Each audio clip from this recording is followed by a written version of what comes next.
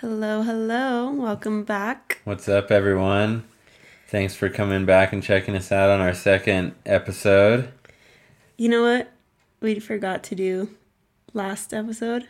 What? We never introduced ourselves. So my They name's don't even know Ashley. who we are. My name's Ashley. I'm Alfredo. Okay. Well, Hi. Yeah. All right. So tonight we are going to get into the case of John Wayne Gacy. I am very excited for this one. I did a lot of research into this one. There's a lot of information to go over, so it should be a pretty fun episode. I mean, he was a creepy guy, so You dress up as a clown. That's creepy enough for me. yeah, just that is pretty creepy. And then all the stuff he actually did is horrendous. Yeah, definitely. He's a messed up guy. But we'll kind of talk about the psychology behind him and his childhood and all that. But anyway, so we were sick the past couple of days. Yeah, we kind of messed up our schedule. We're trying to do this weekly, and then we submitted it from SoundCloud to iTunes, and it took them over a week to approve it. So that whole time we were waiting, and then by the time they approved it, we were sick, and we're still kind of getting over it, but we didn't want to record, but we figure we've waited long enough, and we're feeling a little bit better, so we'll go ahead and get the second episode out. And we're kind of changing gears here. We went from a little bit of a conspiracy on the last week's episode, 27 Club, and now we're going to some true crime. So yeah, we're trying to pretty much give it our all. And since we got sick, you'll hear our ghost stories after Halloween. Sorry, guys. Yeah. But By the time this comes out, it might already be Halloween. yeah, so It's already pretty close, but yeah, we'll throw in our little Halloween bit after. So yeah, it's okay. We'll get them all in week after week. yeah. So what are you drinking tonight? So tonight I'm drinking Ridge Hop IPA from Alaskan Brewing Company. And I'm a huge fan of Alaskan brewing. I love IPAs. This one is not my favorite by them because they have a bunch of different IPAs and pale ales. But it is, a good IPA. And they make it with Ozaka hops. I don't know if I'm saying that right, but that's supposed to be some hops from Australia. I don't know, I didn't look too much into it, but it tastes good. It's 7.3 ABV, 57 IBUs, not too hoppy. I usually like my IPAs really hoppy, but it's nice to have them a little bit more on the smooth side from now. Like now and again, you know. It is a good IPA, and sometimes I do get their mix where they include all their IPAs and pale ales, and it always comes with it. So it is still one of my favorites. Just they have a lot to choose from, but it's a good beer. Pretty smooth for an IPA, but still high ABVs for how smooth it is. It's pretty crazy. And like I said, Alaskan is actually one of my favorite breweries, which we haven't been to the Alaskan brewery, but it's one of the few breweries that I can say I can really drink and enjoy just about every beer, if not every beer that they have and that they come out with. Yeah. And what about you? What are you drinking today? I have just the Alaskan Amber. And it's just from, of course, Alaskan Brewing. And that's in Juneau. And you spent some time up in Alaska, right? Yeah, that's actually something I wanted to include is just the like getting to spend that time in Alaska is also probably part of the reason why I love Alaskan brewing.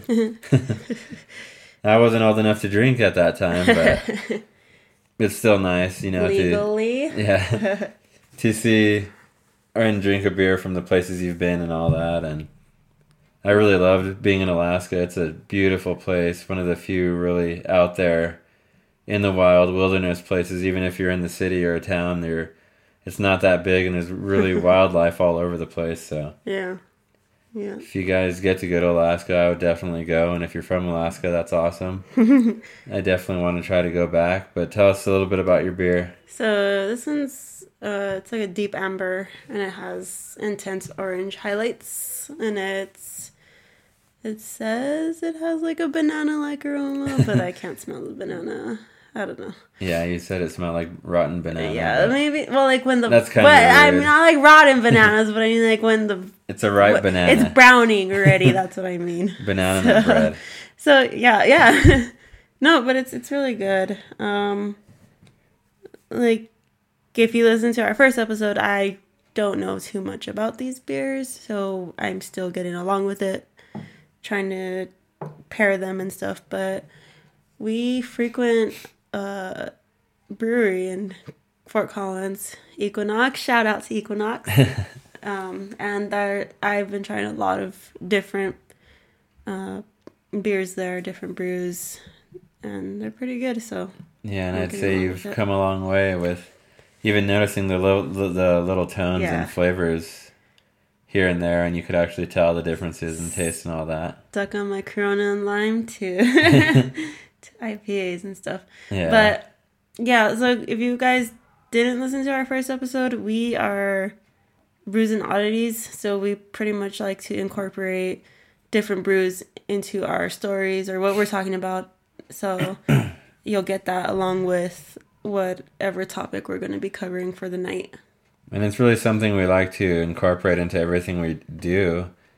I mean, we're huge into the outdoors and adventures and stuff like that. And any of you guys that are into the adventures and some of those hardcore adventure sports or just really being outside and enjoying life, you can relate. We'll just go either before or after or during if we're fishing or something. Yeah. Incorporated some good craft beer and taking the scenes and all that. And so that's something we wanted to incorporate into our podcast to really try to give it our own spin. Yeah. So. But anyways, like Ashley said, this week we are doing a true crime episode on John Wayne Gacy. And we hope you guys enjoy. It's actually a really dark, true story. So, let's get on in. Alright, so he was born on March 17th in the year of 1942, and he was born in Chicago. And his parents were of Danish and Polish descent. And let me just say, his father was a freaking asshole. He did not... It seems like he just did not care for Gacy. He abused him physically, mentally, all of it. He abused all the kids, but he mainly was after John himself. So he would belittle him. He would hit him with a razor strap. I didn't know what a razor strap was. I had to look that up, and it's like a piece of leather. Yeah, I still don't even think I've seen what that is. Yeah, it's this poor kid. Well, yeah. So well, yeah, it's hard to point the blame. You say this poor kid, and then you think of the horrible things that he's done, and then you kind of see how he was raised and grew up, and I mean, it's who knows. It's crazy to think of where these things, these ideas and dark thoughts and stuff come from.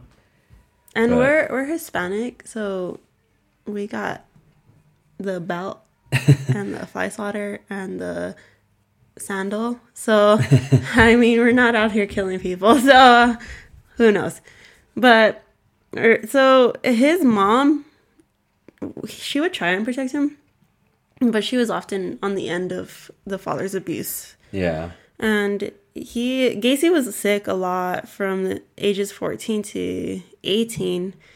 And he had a mysterious illness along with a ruptured appendix. And while Gacy was in the hospital at a young age, his father came in and told him, stop faking it. You're faking it. And he's like, Dad, I just got my appendix taken out. Like, how am I faking this? That's pretty intense acting. Yeah. So it's pretty crazy to get the doctor and nurse to go along with all that, right? So he was pretty much, nothing he could do was right in his father's eyes. And we'll get more into that. But this started at a very young age, that he was trying to get the acceptance of his father. And it's just not something that was going to happen. So, So when John Wayne Gacy, when he was 6 years old, I mean, he'd been through a lot and all that stuff, but this is kind of where it starts to show maybe he was a problem child. Maybe it was for attention, or he just didn't know right from wrong or whatever. But when he was 6, he stole a truck from a store, but his mother made him go return it, and he had to go apologize and all of that. Yeah. So, and then this was... Okay, so there is a huge difference from 6 years old stealing a truck, right? Stealing a piece of candy, stealing... all right. Maybe you're not going to think something's going to go wrong later in life. But at the age of 7, he and another boy were actually accused of molesting a younger girl. And both of these events resulted in beatings by his father. So... And that's pretty crazy to think at 7 years old. It doesn't make it right no matter how old anybody is, but at 7 years old, to be doing that sort of thing... Yeah. That's pretty bad. And, I mean, you gotta think that's terrible for the little girl as well. Oh, definitely. And then just imagine how, like, she grew up and just knowing that was the man that molested her as a child when he was a child. Yeah. So that's... Crazy things later on. That's very crazy. And then, but he was molested by a family member at the age of 7 as well. And I mean, not a family member, I'm sorry, a family friend. And he didn't want to tell his parents because he was afraid that he was going to get punished by his father, and this was going to be his fault. Yeah. And his father was actually very homophobic and very outspoken about gays and that way of life. He hated it, and he made it very known. So this was also something Gacy was afraid of, that he was going to be tormented by it because his father was so homophobic. And that's really sad because he was the one that was molested, and he was scared to tell his father because he thought his father would be mad at him and judge him because he was molested by another male. Yeah. So this is something that he kept to himself for a long time. And then, so later on in life, Gacy ended up moving to Las Vegas in 1962, and he got a job at a mortuary. And he would sleep behind the embalming room. And this, oh God, like, I don't even know. He climbed into a coffin of a teenage boy, and he cuddled up next to the body. And then he said that he got disgusted, so he hopped on out. So that's just so upsetting to think, like, that you already lost your teenage son, and then to come to find out, if they found out, or I mean later in life, if they found out, the family, that this killer, like, actually laid next to your dead son. Your deceased son. Yeah. So that's just pretty intense. And that kind of tells you of the mind state he was in, or he's been in for years. If he gets the job at a mortuary, and one of the things that he does is go ahead and cuddle up next to a dead body, especially a young boy's body. A teenage boy. Yeah, let's just point that out. A teenage boy, because all of his victims were either teen boys or young men. That's pretty much all his victims. So, I mean, this started at that age in life. Yeah, and something weird to kind of point out, but also a big part of the story, is that he was showing these signs and doing kind of these crazy things, especially at a young age or even early on in his young adult life. Mm-hmm. But he actually, really, for much of his life, was like an upstanding citizen. He was a role model, pretty much, to a lot of other people. Yeah, so maybe he tried to suppress what was really inside of him. Yeah. But we'll come to a point where we talk about it where he could not anymore. He was yearning for so much more. He had it good. He had a wife. He had kids. He had a job, and slowly he earned some acceptance from his father. But it was going along. But this still could not stop what was to become. Yeah, it really makes you question if he was just trying to hide who he really was, or if he was really, besides all the crazy stuff he did, not a bad person, really trying to make an impact and a difference out there. And to touch on what we're really talking about is that during his young adult life, Gacy became an assistant precinct captain for his Democratic Party, for the Democratic Party's candidate. And a lot of people speculate that it was just to get acceptance from his father. But it seems like he didn't really gain that from his father, because he ended up calling him a patsy and a bunch of other stuff like that. Yeah, so after the whole Las Vegas incident, he ended up moving back to Illinois, and he attended Northwest Business College, and he graduated in 1963. And after that, he met his first wife, Marlon Myers, and they married and moved to Waterloo, Iowa. And then they would go on to have 2 children. And Marlene's father, actually, he purchased 3 KFCs in the area, and Gacy went on to manage them. So, he married, he was a father, and he was managing KFCs. Yeah, married with children and a good job and all that. And yeah. And he joined the JCs. So the JCs is an organization that teaches leadership, and they offer civic opportunities for their members and stuff. And he actually became vice president. So yeah, there's another instance of him really showing that effort that he puts forward and really becoming that more outstanding citizen and all that. Or it seems, at least. So like he has his head on right. Yeah. But let's not forget the JCs had a dark side of their own. Rumored. But probably true. Yeah. So they participated in prostitution, wife swapping, and they did a lot of drugs. And Gacy was taking part in all of this. And he ended up opening his basement, and he had young people, especially boys, that would come and drink and do drugs with him, or he provided them to the teens. Yeah, I just want to know where his wife and kids were and all that. Everything that I found, that I've seen, we'll get more into that with his second wife when the killings actually started happening, but oh, you broke it to them too early. Where are they? It's a true crime episode. It could have gone any way. Now they know it's about murder. Yeah, he just he got ticketed for jaywalking. But no. Yeah, that's a lot where I'm like, where was the wife? And I think, okay, not trying to put women of this decade in a certain category, but 1960s, where were the women mainly? At home, right? In the house. Homemakers. So where was she? Or was she participating in this? But I don't know. Well, I mean, if he grew up in an abusive relationship, maybe he was the same way. Yeah. So she was just taking care of her and her kids and kind of turning a blind eye until it got too bad, maybe. I don't know. Yeah. But yeah, that's what I would want to know, where the hell.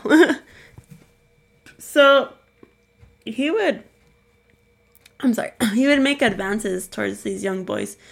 He'd be like, hey, hint, hint, give me some oral, or let me give some oral to you or something. And when they rejected him, he'd play it off as a joke, just kidding. Not really happening. So yeah, he would just play off the advances he would make towards these boys. Yeah, kind of testing the waters, if you will, trying to see what he can get away with, and if they didn't like it or he couldn't get away with it, he would just say he was joking, pretty much.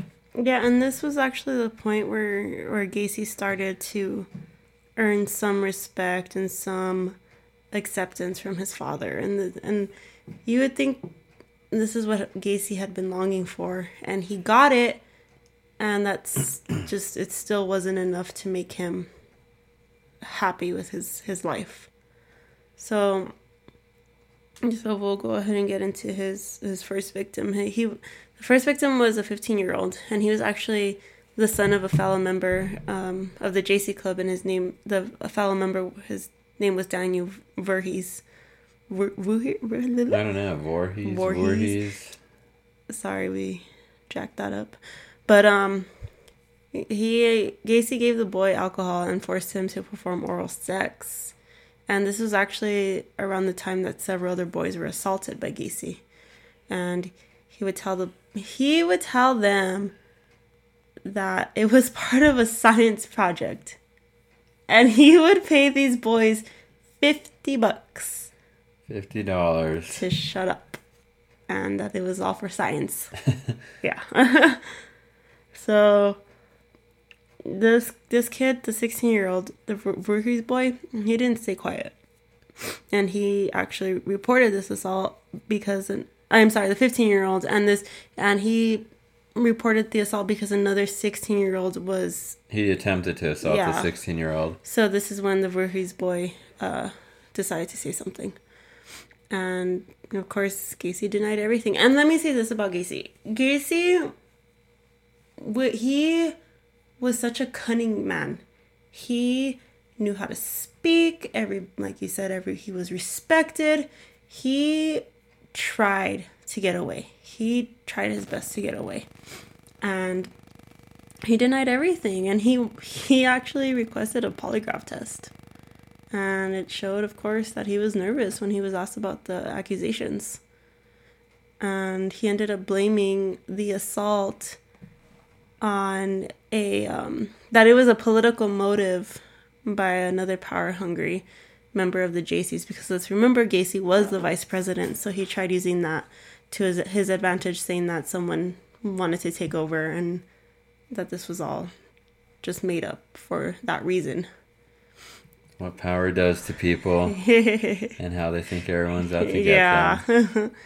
So in 1968, the indictment was handed down in the case, and Gacy started to become desperate. Like, he paid his KFC employee, Russell Schroeder, $300 to attack Voorhees. But the idiot, Russell Schroeder, at the time of the attack, he sprayed him with mace, and he beat him. And while he was beating him, he was yelling at the Voorhees boy, "Don't testify against Gacy. Don't testify against Gacy." So I don't know if he was trying to kill him, or if he was trying, because Voorhees got away. The boy got away, or he was actually thinking he was gonna scare him enough that he wouldn't testify, he wouldn't say anything. But the idiot was yelling, "Don't testify against Gacy, don't testify against Gacy."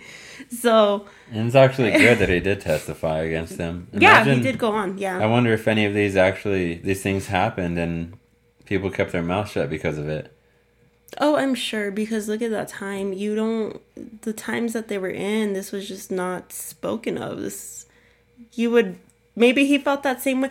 Because what I was thinking is that what if Gacy himself was going back into the shame that he felt when he was 7 years old, thinking, okay, this 15-year-old boy's not going to say anything because I remember that shame.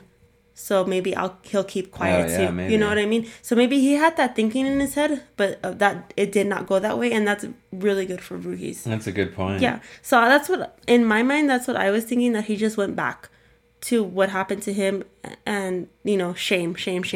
I felt shame, and this boy is not going to speak after what happened to me, and he shouldn't speak what happened to him. So the Gacy ended up being convicted of sodomy, and he was sentenced to 10 years.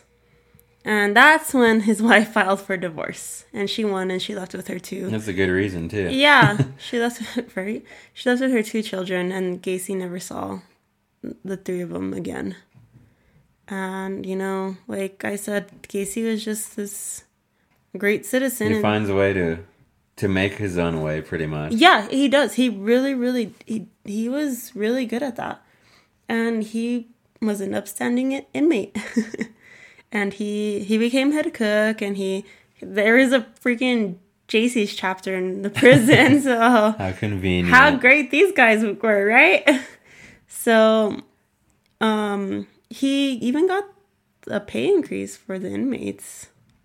Like, he was, like, trying to, like, care for them and everything, like, show that he was such a great guy. And unfortunately, he only ended up serving 18 months of those 10 years. That's crazy. Yeah. 18 months, a year and a half, when he gets sentenced for 10 years. Could you imagine if he must have been a good cook. He was head cook. That chili was bomb, bro.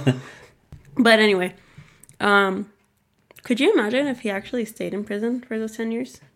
How maybe all of this could have been avoided. I don't know if it would have been avoided or pushed back, but that's just crazy. Yeah, so it says he was It's crazy how he could manipulate everybody.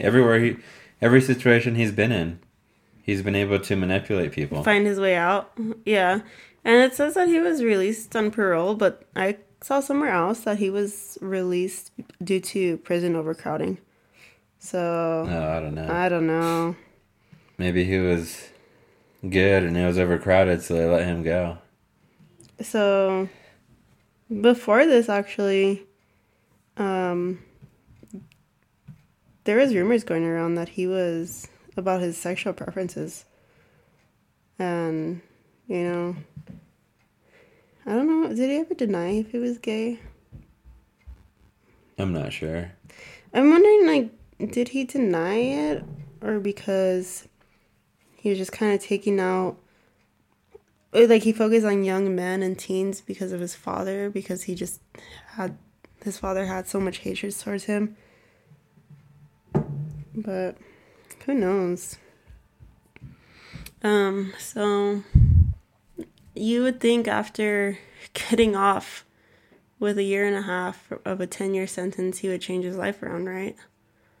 But that didn't end up happening because he went on to purchase a home at 8213 West Summerdale Avenue, in Cook County, Iowa.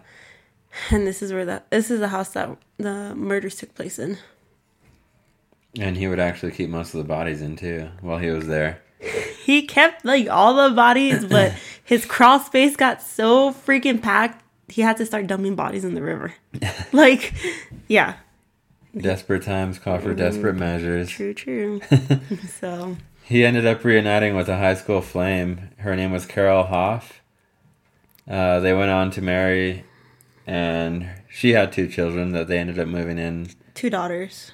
Moving in with him at that house on Summerdale. And Gacy ended up starting a construction company called PDM. He was pretty successful in his endeavor and all that, and you would think that the success and his new wife and family and all that stuff would be able to push him straight on the straight and narrow path and all that, but it really wasn't enough to keep his like dark desires at bay and all that stuff. So they were still brewing.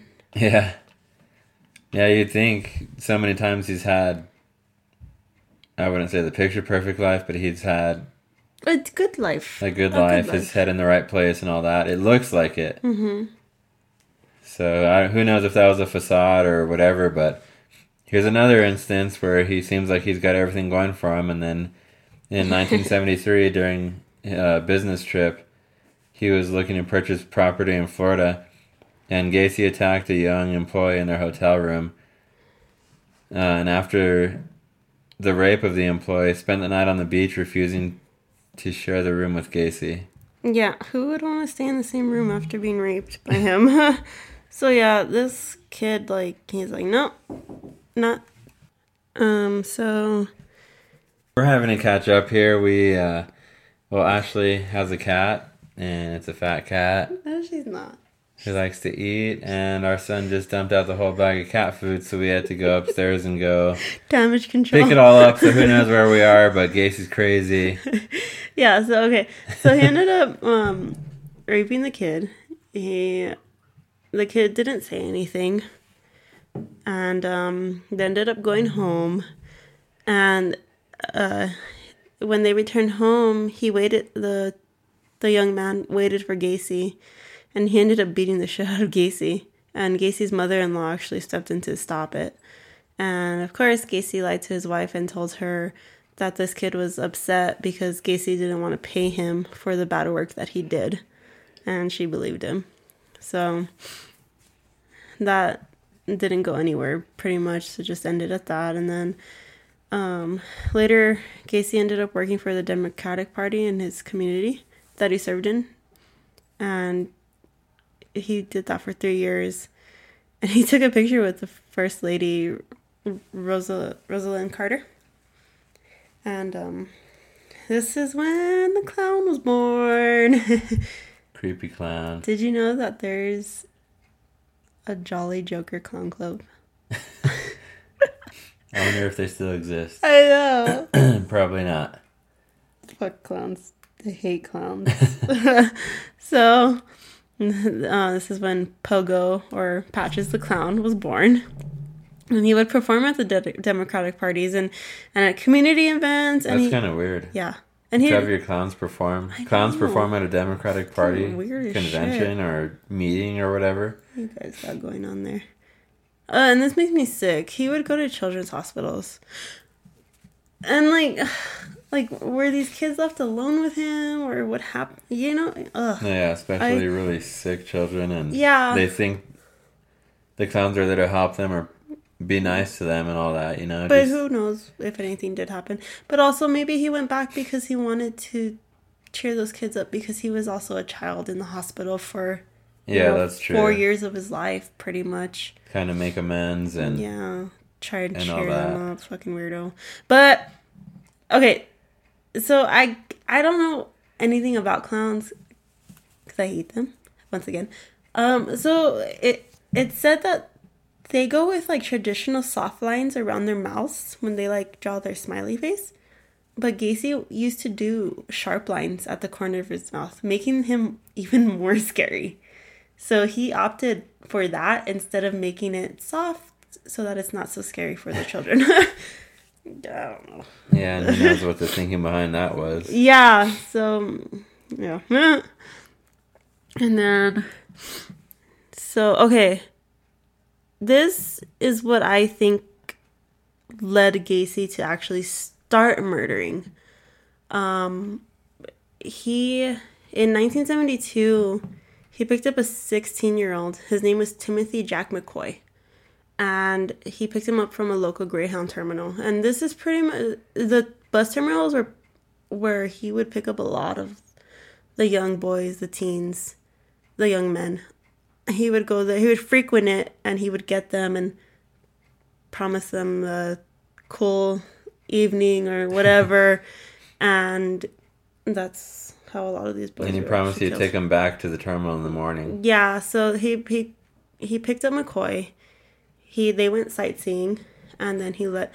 Where the fuck was his wife? He was still married at this time. Let's remember that. So the second wife again, nowhere. And he brought him to his house, and he told him that, he would go back and take him to the terminal in the morning. And according to Gacy, he found McCoy standing over him with a knife, and Gacy tackled McCoy, and he eventually killed him. And that's his first victim under his crawl space, under a layer of concrete. And then Gacy ended up walking into the freaking kitchen, and he saw that breakfast was laid out. And there was an uncut slab of bacon. Bacon's good. So it's possible that what ended up happening is McCoy went into his room, to Gacy's room, to tell him about breakfast. And he just happened to have the knife. And Gacy mistook it as McCoy trying to attack Gacy. And this is what happened that probably led to the murders, because he even said, Gacy himself said that He enjoyed the mind-numbing orgasm that he felt during this killing. So you have to realize that this is probably what Gacy's been searching for. He had his jobs, he had his wives, he had his career, he had his clown thing. He was always in periods of his life that he was doing good, but then he describes this as a mind-numbing orgasm. Yeah, that's very precise words to describe the murder. Yeah. Of your first victim, your first young teenage boy. Yeah, so that you end up killing. So this is probably the thrill that he had been looking for, that he needed, because nothing else ever sufficed. So later on, 3 years later, in 1975, Gacy was working long hours, about like 12 to 16 hours a day. That's a lot of chicken. If he's still working there. I don't know if he is at this time. No. He probably is, no? No, he's working for the construction company. Oh, yeah, that's right. His own company. Yeah, he left the chicken. Well, that makes sense then. He left the chicken business. That's finger looking good. Oh, God. We're going to get sued for copyright. So this is... The phrase he used was cruising for men. You know, not cruising just to chill. He'd go cruise for men. And he'd just go drive around picking up boys, and he'd go torture and murder them. And this was a craft to him, and he grew in it. He started developing techniques to subdue them and to kill them easier, because fucking murdering is really, really hard, and got to make it easy on yourself. So he ended up doing a handcuff trick, and this sucks. The poor guys would actually place the handcuffs on themselves, and they'd get caught. So he would give them alcohol and drugs, and he'd tell them that he wanted to show them some of his fucking clown tricks. And once he had them handcuffed, they couldn't fight back. He did a rope trip, and this was just Gacy using a rope as a makeshift tourniquet, and he would strangle his victims. So I gotta say, that's probably a terrible way to die. Yeah. I've practiced using tourniquets on arms and legs, and just as practice in case of emergencies and stuff. And it is painful. Yeah, it sucks. It makes sense how it would stop the bleeding, especially if you have a severe wound. But a tourniquet, if he's using it to strangle them around their necks. Yeah, he mainly just strangled to kill. That's got to be pretty terrible. Yep. So in 1976, Carol was like, I'm out. Bye. Another one. Funny thing is, on the divorce papers, it was listed that Gacy was having infidelities with other women. Yeah, Gacy was over here fucking tracking down young men to kill. That he would share in the house that he shared with Carol and her daughters since the year of 1972. Since 72, and that was in 76. So 4 years. 4 years. Of that type of thing going on. Mm-hmm. So she thought he was cheating with other women, but that just wasn't the case. And so he, like we said, he had that outstanding citizen image and all that, picture perfect life, white picket fence and all that, and I mean that's something he just really couldn't keep up because neighbors ended up talking about his activities and his personality and the hours he would go in and out of the house and lights on and off and all that. And there was actually one neighbor that ended up claiming that they heard screams and sounds of suffering coming from his house in the middle of the night. Yeah. So he couldn't keep up with it. It started falling apart for him. And then, so in total, he committed 33 murders, and 23 of them were teenage boys, and this happened between 1976 and 1978. And of course he had the bodies under the crawl space. And can you believe this? Gacy had young male employees dig trenches in his crawl space, and they would actually spread lime for him, unknowing to them that this was actually, the lime was to help with the decomposition of the bodies. That doesn't sound like it's on the job description. No. So here they were digging trenches for his murdered victims. So crazy. And eventually, he ended up running out of space in his crawl space. That's how many murders he committed. He ran out of space in his crawl space at his home. Yeah. And the next best thing was for him to began to dump bodies into the Des Plaines River. Yeah. And there was one victim that actually survived it. He was left for dead. And his name was Jeffrey Rignall. And the sad thing was he couldn't place Gacy as his attacker. So he didn't know. So that was... He pretty much got away with that. And then, he committed all those murders, and then we all slip up from time to time, right? And that's what he did. He was at a pharmacy, and he met a 15-year-old named Robert Peist. And this Robert was actually referred to most commonly as number 33.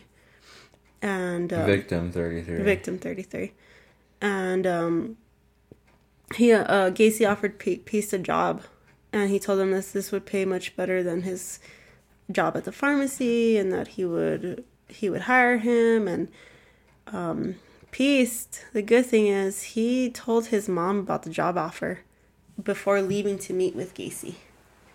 And when he failed to return home that night, his mom actually reported him as missing. And Gacy went on to, of course, he denied it. I never met the kid. I don't know. And there was actually more than one witness that placed him at the pharmacy offering this kid a job. So, yeah. So Gacy was actually put under constant surveillance. And he offered the detectives breakfast. And they went in. And Gacy told the detectives, clowns can get away with murder. Like, what? I think maybe he was starting to fall apart. I have no idea. Maybe I wish I could say what was going on in his mind, but that's way too much to speculate on. Yeah, so he ended up trying to file a suit with against the Des Plaines Police Department because he wanted them to stop their ceaseless monitoring. And it took 2 searches for the detectives to notice a smell was coming from the air ducts. And this is because the detectives claimed that the first time the air ducts were much cooler and the air was warmer the second time, and this made the smell of rotting bodies more present in the home. That's gross. Right. Like, how could you live like that? I wonder if it's one of those things where, like, you put an air freshener in your car and you smell it the first couple days, then you come back and you're used to it, you don't smell it anymore. But you'd think he'd be able to tell, too. And like, we've had our trash can smell like something was friggin' dead in it. And, oh, my God. It's the most disgusting thing in the world. Yeah, it's pretty bad. So, I don't know. Fucking crazy. How could you just live with so many dead bodies under your house? Like nothing. How could you go to sleep at night? And you just got a book the other day from a book sale in one of our local bookstores about... Oh, yeah. Edgar Allan Poe. Yeah, it was a bunch of his tales and stuff, but you were actually reading The Telltale Heart and asking me if I remember reading that as a younger and all that, and... It's just crazy how Edgar Allan Poe, in his writings at least, talks about how that stuff eats on you and wears on you. And he described like the beating of the heart. And yeah. It just persisted. He could hear the old man's heart. And this guy over here is burying people under his house and dumping bodies in the river, and the smell is in the house. Yeah. And acting like nothing is going on. That's crazy. Yeah, so he just... fucking crazy. So finally, on December 22nd, 1978, he just became fed up with the surveillance. And he sat the detectives down and he told them about the killings. And of course, Gacy was just like, you know what?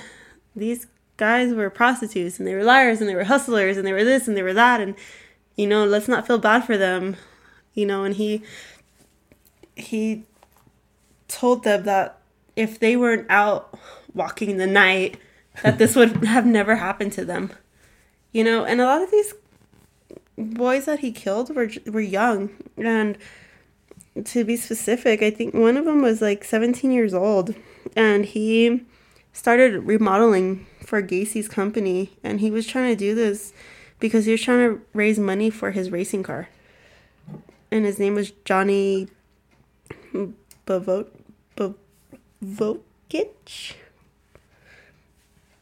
I don't know. Bokocheville. I'm sorry. But, so we have 17, 16, 17, 20, 15, young men that were probably just trying to make ends meet. We're trying to support their families. We're trying to get money for themselves. And he called them all these things because he did not want to look bad. Like that would make it any better. You just don't go kill a prostitute and bury them under your fucking house. So he would actually torture these boys, and he would handcuff them and he would strangle them, and then he would start drowning them in his bathtub. And then just about when they were about to pass out, he'd revive them, and then he would start torturing them all over again. That's really messed up. How messed up is that? How messed up to do that to somebody? So, and it was really just like a game to him. If that's what you're trying to do. Yeah. Torture them, almost make them pass out or die, and then revive them and keep doing it. Let's do it again. Yeah, let's do it all over again. Those poor kids. Men.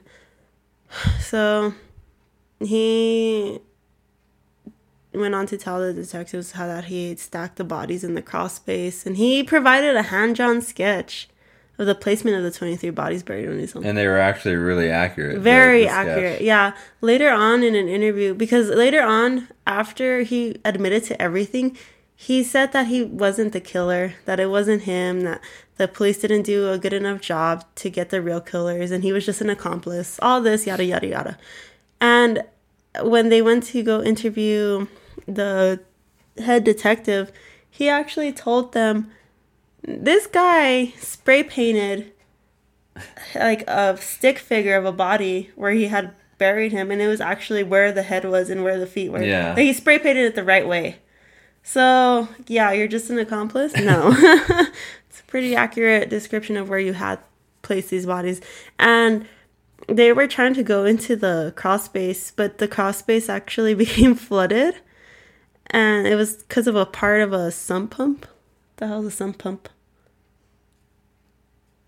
You don't know? My husband's a plumber, guys, and he doesn't know what a sump pump is. Great. Don't hire him. Great. Now they all know. Now the whole world knows. All 2 listeners, and that's probably me and you. Shut up.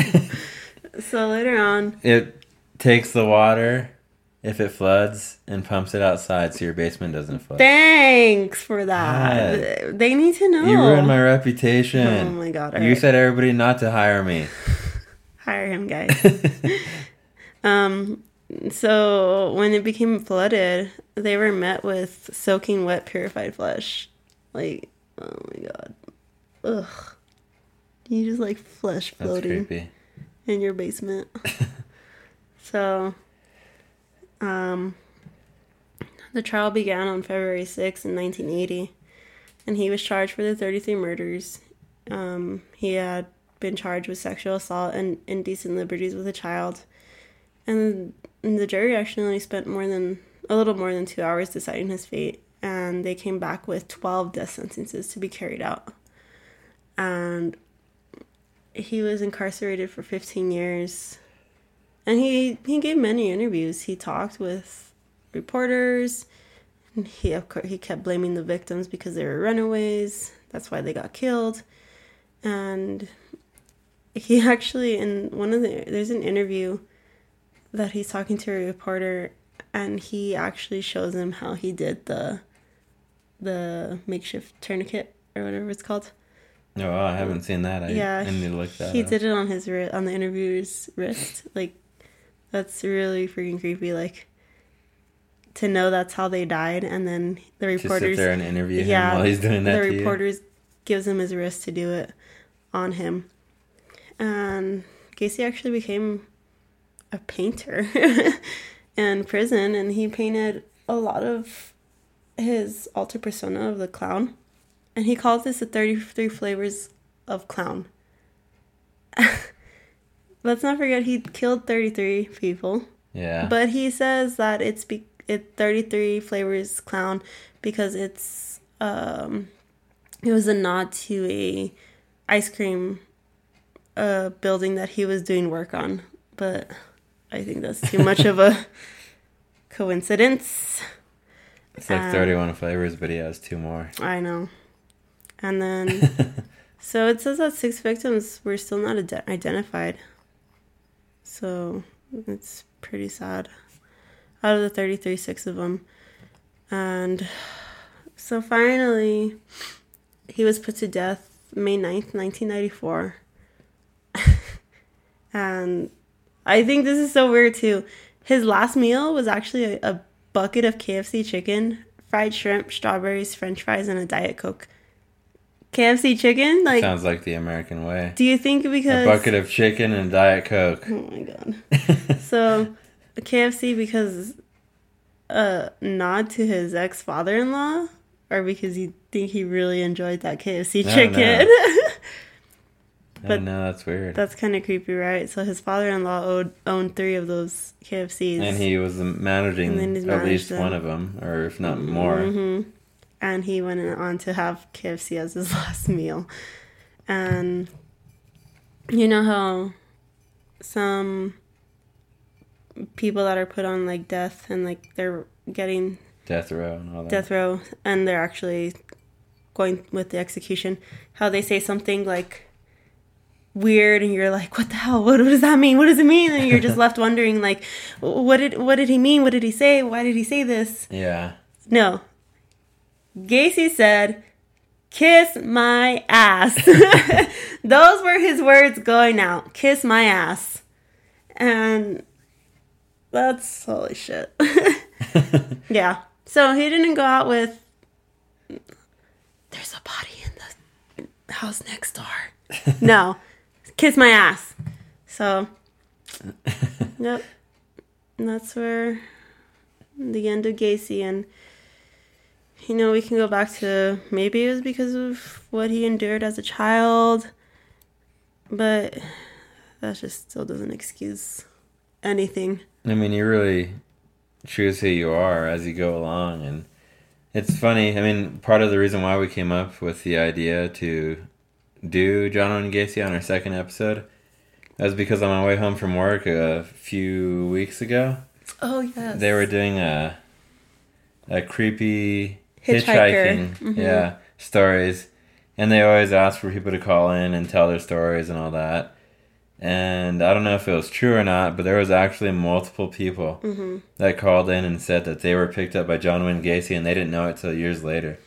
Yeah, I saw a lot of comments on some articles when I was looking at research for this topic, that a lot of men that were in that Greyhound station believe that John Wayne Gacy went up to them and tried to pick them up, tried to offer them rides, tried to offer them places to sleep, but a lot of them rejected. And a lot of them to this day are left wondering, they were persistent, like, I know it was him. And how ugly to live with that years and years later. Like, what if I was one of those victims? Oh, yeah. You know, that's such an ugly feeling. You might have barely gotten away. Yeah, definitely. Just by getting away, really. Mm-hmm. Not letting it go any further, because some of the people that called in were saying that, well, some just said that it was a guy that said he does clown stuff on the side and he had a clown suit in the back, and when they saw his picture it was the same guy, which was John Wayne Gacy. And some other people were saying that he asked for sexual favors during a ride on like hitchhiking and all that, and they refused. And he would ask every once in a while, and they kept refusing. And every time that they refused, he would get more and more anxious. And was this men? I think all of them are men. Yeah, all the callers are men. All right, so and they would ask to be let out of the car, and he wouldn't stop at stop signs or red lights, and he would keep driving. Holy crap! Whenever they were trying to open the door, he would speed up and all that. So, I mean, who knows if it was true, but it sounds like something that Gacy would do, Yeah. and really, if he had that many victims, who knows how many more he tried to have. His Yeah. failed attempts, yeah. So that's really crazy. You know, and this could have started all with the Briefcase boy. You know, but he didn't go as far as killing him. He just did the oral sex, and that ended at that. But even that, and then raping the employee, Yeah. that wasn't enough either. Because he could have kept going on with that, right? He could have kept raping and trying to get sexual favors from young men. But what really set him off was the killings. You know, and isn't that so crazy to think, like, you go everyday life and, like, you make eye contact with someone and you just never know, like, what's laying under there, you know? What's really going on. Yeah, so, you know, and he was an everyday person to what people said about him, that he was involved in his community and he was this and he was that and he was so great. And I'm pretty sure a lot of people are happy they didn't cross paths with him. Yeah. So that's our story for John Wayne Gacy. Yeah, guys, so thanks for listening. And like we said before, we wanted to make this a weekly podcast, and we still will. We're sorry, we got so sick. We got sick, and we were waiting for iTunes, and they finally approved it. So we are gonna do it a weekly podcast. We're gonna do them Mondays. Yeah, we're gonna try and aim for Mondays. We're gonna have them out Mondays. So this one we're probably gonna post as soon as possible. So it won't be out probably till Wednesday, but yeah, we'll see when this one's out. But the next episode should be out on a Monday on iTunes. Get ready for my ghost story.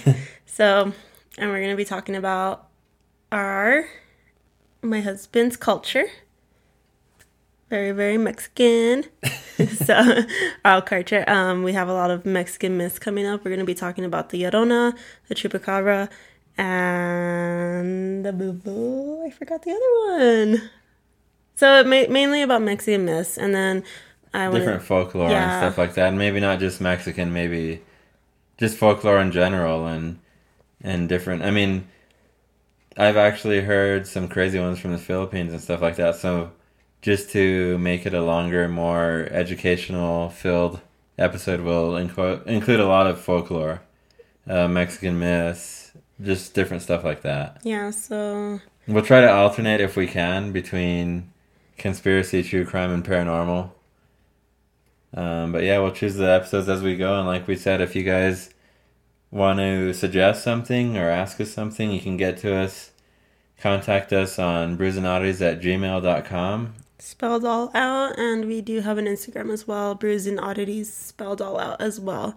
So let us know if you guys want to hear anything, or if you guys want to let us know about a drink, your favorite drink. We'll definitely pick it up and give it a try.